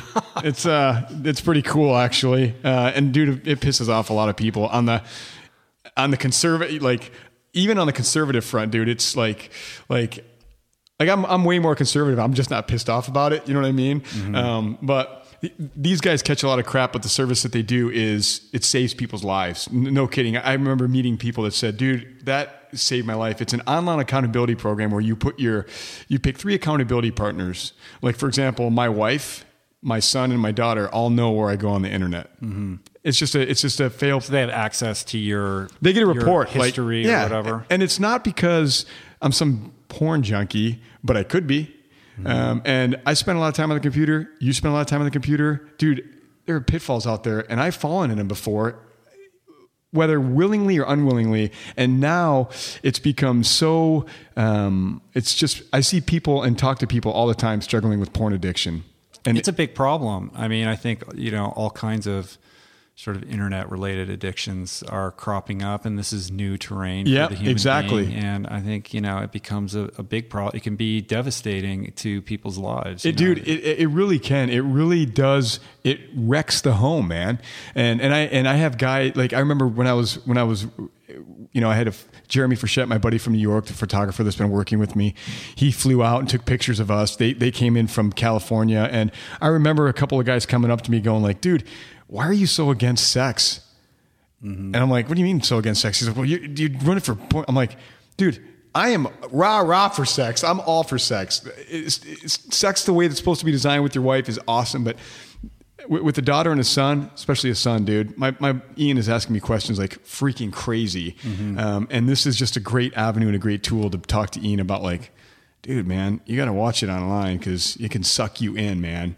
Right. Well, it's interesting to hear you explain it because, you know, when we first got acquainted, you know, through email or phone or whatever, and I was like, who's this guy? And I'm checking you out. And I noticed you were doing advocacy work for this group, and not having ever met you and not really having a frame of reference for what this organization mm-hmm. was, you know, I was like, oh, this is some kind of, you know, you're the guy who's like out with a you know, a picket sign, right. You know, God shaming hates you. people who, you know, it's no, like, dude. because it's easy to draw that conclusion from the limited amount of information. You have to be very careful about how you kind of frame the whole thing. I think. You're right, dude. And they do a pretty cool job. Like, they go on, Craig Gross and Ron Jeremy, They do college tours together, and they have debates. They're very good friends. With Ron Jeremy. Yeah, it's really cool. Ron Jeremy and Craig Gross. And like when I was over there at the after party, I had my hand around a guy that had a Hustler t-shirt on, and we were both, giving the devil horn sign, like rock on. And I just was trying to figure out a way to create dialogue with people. Because dude, when I was in the military, it was everywhere. I mean, porn was all over the place, and you don't stop to consider it. And I have friends that struggle with it, and I know marriages that have broken up with it. And it's really just to start a discussion to say, hey man, just be careful when you're on the computer. So I did that, and that's when, going on to the Queen K on the 5th day of the Epic 5, and the Epic 5, it's so cool to be able to talk to you about it. I could spend hours just talking to you about that, but I'm getting ready to take off. I'm the first out of the water on the last day, and none other than Chris Lieto drives up next to me on his bike and puts his hand on my shoulder and says, "Can I ride with you for the next 40 miles?" And you're leapfrogging way ahead in this narrative, though. Sorry, dude. I want to make sure that But I do like, footnoting this sort of full circle aspect. Sorry, dude. Sorry. Of how Chris has played an important part in your life, and how, from the moment you see that magazine and that inspires you to go and do Ironman, to, him joining you for the final leg of Epic 5, and then some of the things that you guys are doing together right now is awesome. It's really cool, and it's a beautiful thing. And I think it's evidence and testimony that you're on the path that you're meant to be on, that, these sort of synchronous events are aligning for you. So that's really cool, but we're not going to skip through. All right, dude, I'll give you back the steering wheel. I'll give you back the steering wheel. I'm still trying to figure out how you got involved with it. So Jason had a connection to your coach, or Athletes Lounge, or the Portland community. Yep, right? exactly. So that's how it all came. That was the genesis of it. And so the idea for people that are listening, or if you've read my book, like you read about how I did this thing Epic 5 with Jason Lester, the idea was that we were going to do 5 Ironmans on 5 Hawaiian islands and do it in 5 consecutive days. Correct. Island to island to island, starting on the island of Kauai, and then going to Oahu, then to Molokai, then to Maui, and then to the Big Island. Yep. And Jason, this was Jason's brainchild. It's his idea. It was his concept, and he's the one who produced the entire thing and made the whole thing happen, which was no small feat. Correct. And he was kind enough to invite me to attempt this with him in 2010. And we did it together. It was kind of an experiment. It was a challenge. It was an adventure. It was not a race. Right. It was just the idea of, can we do this? And let's try to do this together. Right. And that's what I write about in my book. Ultimately, it took us a little bit longer than 5 days for reasons I explain in the book, a whole variety of things that awesome happen when you're going to, tackle, an enormous challenge. There's going to be obstacles and unforeseen events and things like that, and that kind of threw our timeline off a little bit. We finished it in like 6.5 days, or something like that. So we didn't meet our 5-day goal, but we did complete the challenge. And as a result of that, Jason had an interest in kind of developing this into an annual event that he would grow organically and slowly. So 2011 rolls around, and you're one of the guys that becomes involved in this thing. I mean, what is the mental decision calculus that makes you say, I want to do this, or I'm going to do this? Dude, I think, to be honest with you, Rich, I think I was in the second he asked me. I think that was the year he ran the SB, and he had met me in Portland for coffee, and he had his SB there, and he says, "Hey, I got something coming up here, I think next year." And that was before you guys did it. Mm-hmm. And so he already told you about what his idea I think was. he'd even mentioned that he was that you guys were gonna do it anyway. I knew it was happening from him before you guys did it. And then after you guys did it, we touched base again, and he's like, "Hey, I'm doing it with 5 guys. Do you want in?" And I said, "Yeah." So was that, but that had to be a family decision, right? I mean, yeah, I told Rhonda, I was like, I played the limp dog, but I was totally in, man. I told Rhonda, I was like, "Hey babe, I want to do this." And she's like, "Oh," I mean, cause Rhonda is as supportive as she is, but she's like, "Man, babe, just freaking chill." But, right. But yeah, it was full on support. The crappy thing about that was she couldn't come with me. Mm-hmm. That was something that I struggled with for a little bit. because I knew it was going to be lonely. And then it's like loneliness in dog years when your wife's not there and you're in pain. So once you decide that you're going to do this thing, how does that change your physical preparation? Like, how did you tweak your training to adapt your body and your mind, your emotions, and all of that to get ready to endure this thing? Well, I coached myself for number one. Oh, you did? Wow.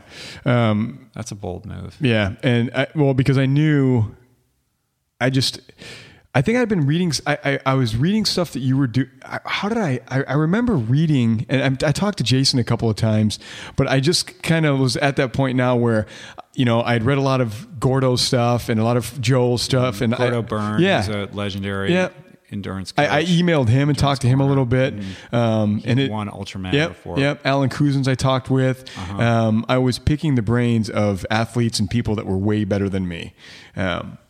And I just trained a lot of hours at a reasonably slower pace. And, I threw in interval work and I threw in, but I would watch I would spend 6 hours, 7 hours on the trainer. I would run for, 6 hours. I would do, coming from Ironman training to suddenly getting to a place where you're running for 6 hours, that's a big leap. It was a build. Yeah, I didn't just like flip the switch and the next day go. I progressed because common sense dictates, okay, if I'm in Ironman shape, I realize that it's more of a recovery game than anything. Like those that recover the best race the best in Ultraman, that is anyway.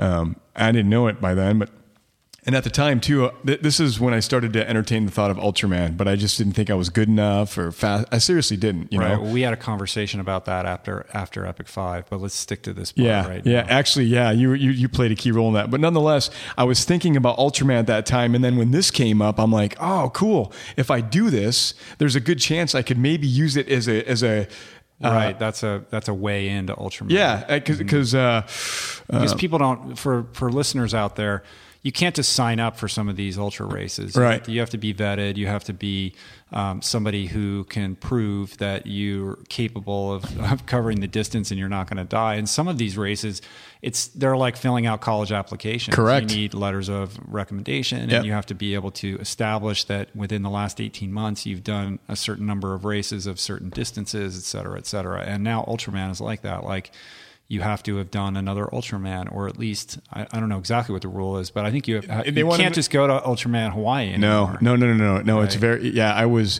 dude, I remember talking to you. I'm like, dude, I don't know if I'm going to get in. And, I got in. But sticking to Epic 5 now. So how long did you prepare? How many months, or was this like a year? Launching up to this 10 months, I think. I just remember in my training, you're talking about how recovery becomes more important. For me, recovery, but also it had so much less to do with the intensity of the workouts than it had to do with being persistently in motion and acclimating to being fatigued and training through fatigue. Oh, and definitely. Sort of experimenting with sleep deprivation. Like, I'm going to get up and I'm going to run when I haven't slept at all, because I'm going to have to be able to know what that feels like. I would stay up at work. I would take the advantage of not sleeping at work, staying up all night at my job, and I would use the next day. I would get into the water, and then I would go for a ride, and I would literally do that very thing. And the intensity that I trained for that was very low. Yep. It was very casual, but I was kind of always moving. I was like always riding my bike or run. It's like this perpetual motion machine where your body just gets acclimated to the idea that it is constantly in motion. Were you full on vegan then? Oh yeah. Okay. Yeah. I was vegan. I was vegan at the first Ultraman. That's right. That's what your books. That's right. That's right. Because the how'd you fuel for that? No, you talked about that in the book. Yeah. That's been an ongoing experimentation. Right. but trying to eat real foods as much as possible. Exactly. And when you're training at that lower intensity, you can digest that much stuff. Easier to digest. Of course. Real food. So it's not about you actually don't want to be spiking your blood sugar Correct. with crazy amounts of sugar. Yeah, your That's really not metabolism's going working. to.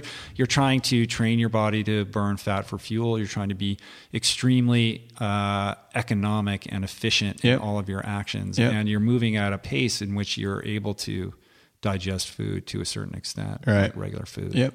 I mean, is that how? Yeah. It would be a little bit more of a struggle when gravity takes a hold and you get off the bike and start running. Yeah. I mean, sure. that was the biggest. To eat on the bike, of course. But yeah, so. All right, so same. So it's you. It's Juan Craveri. It is Juan did that year. Joseph, right? And Joseph Arjum from Spain, and Flaherty, guys, Mike Flaherty, right? And course. then Lester. Yeah. Okay, so that's a good group. Yeah, and you show up in Kauai like a week ahead of time. Yeah, what's going on? Yeah, that's exactly what I did. And my wife had written. I mean, are you scared? Or are you excited? Like, what is going on in your mind? Yeah, I was scared and excited, and I'd never been to Hawaii before, dude. Oh wow. And I had been seeing the videos of you. Right. So Jason and I had done it, so you knew it could be done, and we had all these other pitfalls and the like. I mean, in certain respects, the journey that Jason and I took was kind of a proving ground for you guys. It was awesome, dude. That barrier had been exploded, so you guys knew you could do it, and you guys could just go out and kill it, and you get it done in 5 days. Yeah, I don't know. I wouldn't necessarily say we killed it. Well, you accomplished the feat. Yeah. It was, man, dude. I don't even know how to unravel this ball. It was.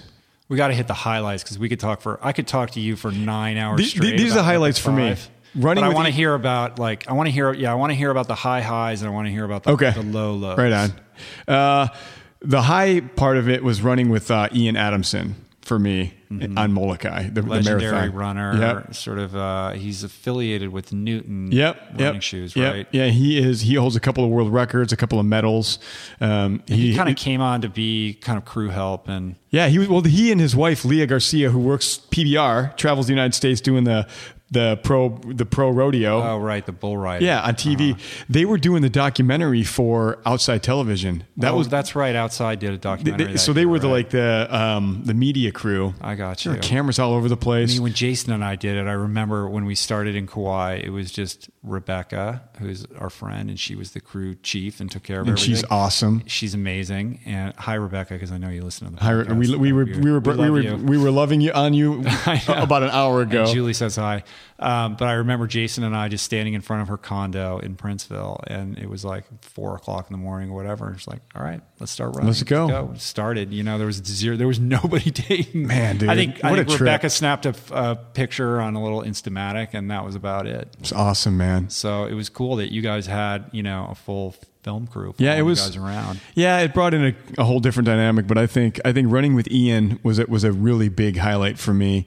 I got an interview. Another big highlight for me was on day 4. I was walking through the airport. I had my glasses on because I had been crying on the plane, getting ready to land. And 4 guys from my fire department were standing there with a Hillsborough Fire flag. Oh, wow. And they crewed me for that day. Oh, I think I remember hearing about that. That's pretty cool. So they surprised you. They flew out to get you. Wow, that's amazing. That was really, really cool. But wait a minute. You were crying on that. What were you? You were crying out of like fatigue? Dude, I was just crying, man. This is ridiculous. I'm getting disappointed because I haven't made you cry yet. Dude, so I'm out of this podcast. But now with all the pressure, you're probably not going to. Yeah. Well, but anyway, there's still time. I grabbed on my buddy Joe Lennox, who's one of my closest friends. He was there with Ted and Matt Dobbin and Larry Yakemy. They're all close friends of mine. And they've played a significant role in my life. Even to this day, like Joe crewed me for Ultraman, and I went and spent time with Ted in Kenya. But nonetheless, they were there on day 4, and Joseph Arjum Juan Craveri came up to me and said, Joseph Arjum told me that you have your friends here, so you are going to fly today. Yeah, that's true. It was just a shot in the arm that I needed. So day 4 was not as difficult it was the hardest day, but it wasn't as hard as I anticipated it was going to be because I had that momentum You of had your those boys guys. with Yeah, you. it was pretty cool. Day 4 was horrible for me. It was the hardest day had for to me. carry me out of the car after that day, carry me to the hotel. You know, it was I was in bad shape, man. Dude, is that the day that he was feeding you? Yeah, probably. Well, I mean, we had been dealing with such ridiculous sleep deprivation, and You guys had me, mechanical issues. We had so like on the second day in Oahu, we had all these bike problems that you can read about in detail in my book. But essentially, we didn't even get going on our bikes on the second day in Oahu until like 12:30 in the afternoon or something like that. So we already had like blown hours and hours and hours trying to solve these stupid problems, and so our timeline got all messed up. So that just threw the whole kind of momentum and flow. Yeah, mentally that wears you down too. And so by the time we got to day 4, I was cooked, man. Yeah. And just getting through that day was the hardest thing. Yeah, it's pain. I remember just saddle sores, not being able to sit down on my seat. I know it, dude. And I can remember just like riding along with this beautiful coastline, this beautiful beach to my right, and looking at it and going, I don't care, man. I want to lie my bike down on the pavement, and I could fall asleep in like 5 seconds. I know. You know. I know, dude. One of the funniest parts of your books when you guys were talking about like, dude, just don't talk to me. Just shut up.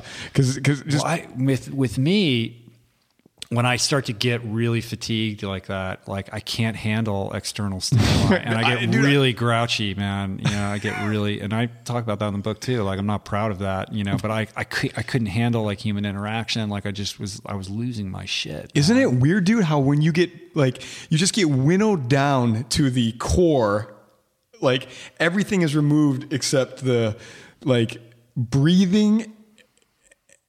Pretty much breathing. Mm-hmm. Everything else is like, well, you can't. I mean, you were saying at the beginning of the podcast, like you lie to yourself more than like you're always catching yourself lying to yourself. But when you're in that state, there's something extremely pure about that. Like you're just being burned in the flame. Exactly. And there is no lie can persist because you are just laid bare, Dude, exactly it's refining. You just get refined. And there's man. no mask, and I mean, you are like at your rawest self in that regard. And I think that's something like unconsciously, I think that I was always seeking, and that's what drew me to the ultra world to begin with, is I wanted to have that experience of, what it would be like to absolutely go all the way up against myself to the wall, to that breaking point, and see what was there, And I think I learned a lot about myself through doing that. Well, you don't have a choice. No, because you're the student and the teacher at the same time. Yeah, for sure. So Maui was rough. I mean, we ended up, we finished the bike, and it was, late at night. I just could not believe after I finished that bike that I was going to be running a marathon. There was just no way on earth. And to this day, looking back on that, I'm still baffled at how I actually got off the bumper of that car and got through that evening. And, it's a spiritual odyssey, dude. You know what I mean? And there is you can't really put words to what it was like to be in the midst of that experience. So, I mean, I want to know, like, what was that for you? I was hallucinating and imagined Demi Moore was chasing me. Oh, God. I'm not kidding you. What does that say about you, Demi Moore? Dude, seriously. Where were you when that was happening? That was on day 5. I started to hallucinate. The beginning of the swim, I was out front because day 5, day 5 was the only day I'm like, I'm freaking gone. I just want to push it. That's when I met Chris, like I said earlier, jumped the gun there. But the end of day 4, I remember I was hallucinating. I thought I saw snow leopards coming out of onto the Queen K. Yeah, wow. And then the beginning of the swim, I saw a fin in front of me, and then another fin, and I'm like, yeah, this is it. Now here I go. I'm just going to roll over and get eaten like a seal. And it was dolphins, but I thought it was a shark. Your mind is, that's why, like, talking to you get it. I don't have to explain anything, and you understand. But to other people that you have to explain it to, they'll never get it. It's just kind of... Well, let's try. Okay. I mean, I think people are really interested in this. I mean, they're interested in, like, why you would want to do this to begin with, and they're interested in, what that experience felt like, and ultimately what you took away from it. I think without like giving too many canned answers, obviously there's always that desire to see how far I can go before I crack. I mean, that's just an essence and a core element of most people that do this type of sport. At least the select few that feel like they want to find out how far the limit is. So that had definitely something to do with it. Number two, it's cool. It was a cool event to be a part of. I mean, there's that selfish part of me that's like, man, this would be freaking awesome. Three. Yeah, it's much more like the Amazing Race than it is like qualifying for Kona. Exactly. And I think, dude, there's so many metaphors for my walk with Christ and racing. And I think I found that with many athletes that say that that's, the source of many Christian athletes that I feel like, especially Chris Lieto talking on that Queen K, when we were talking, he goes, dude, why are you doing this? He's like, you look relatively fresh, man. And Chris was killing me. He was freaking hammering.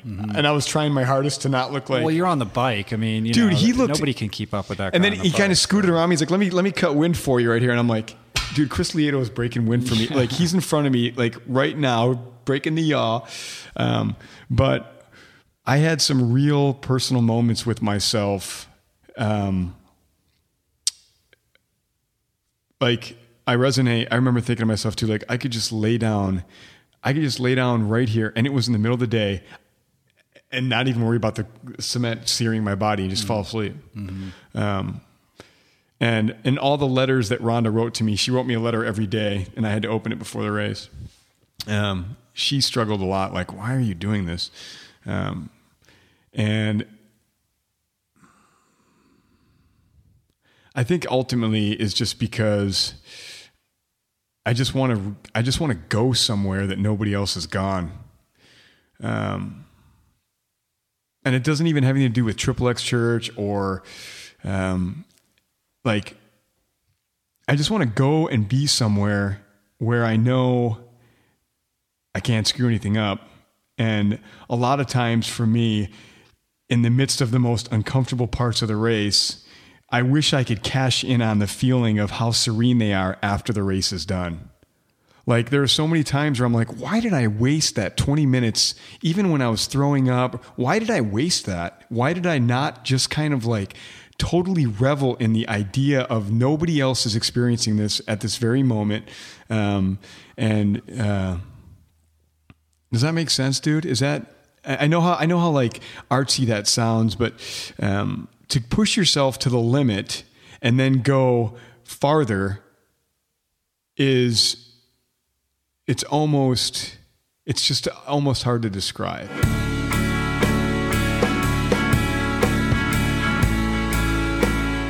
That's it. That's our show. Don't forget, part 2 with Christian is coming up on Thursday. Couple days, depending upon when you're listening to this. So again, that means essentially 2 episodes this week, an RRP twofer. So that's good stuff. Anyway, before we close it out, a couple announcements. Again, my new course with Mind Body Green is called The Art of Living with Purpose. Check it out, mindbodygreen.com. It's full of all kinds of awesome. Secondly, we have an iOS app for the iPhone and the iPad. That's coming soon. It's in development. We're getting close, super close. I'm really excited about that as well. We're almost there. It's going to be a way for you to access the entire catalog of the podcast. As you know, iTunes only goes back to the most recent 50 episodes. This is going to allow you to go all the way back to number 1, and the app is going to be free. It's super cool. More on that as we progress. That's it. Until Thursday, be good, everybody. And if you want to support the show, you know how to do it. Use the Amazon banner ad at richroll.com. Doesn't cost you any extra on your Amazon purchases, like buying the paperback copy of Finding Ultra. But Amazon kicks us some loose commission change. That allows us to keep the lights on. It allows us to support Tyler, who produces the show. Thank you, Tyler, and all that good stuff. You can also donate to the show. You can do it with Bitcoin now. We added that functionality, which is pretty cool. You can do that on a one-time basis, weekly basis, monthly basis, any amount of your choice. Thank you so much for doing that. The show will always be free. This is not an obligation, but we thank you guys so much for supporting us by going the extra mile and doing that. It means a lot. Other ways you can support, you can leave a review on iTunes. We love that. one of my favorite ways of supporting the show, put up an Instagram of you listening to the show while you're out exercising or at work or commuting or whatever it is you're doing. I love seeing people enjoying the show in their native environment. So keep that up, you guys.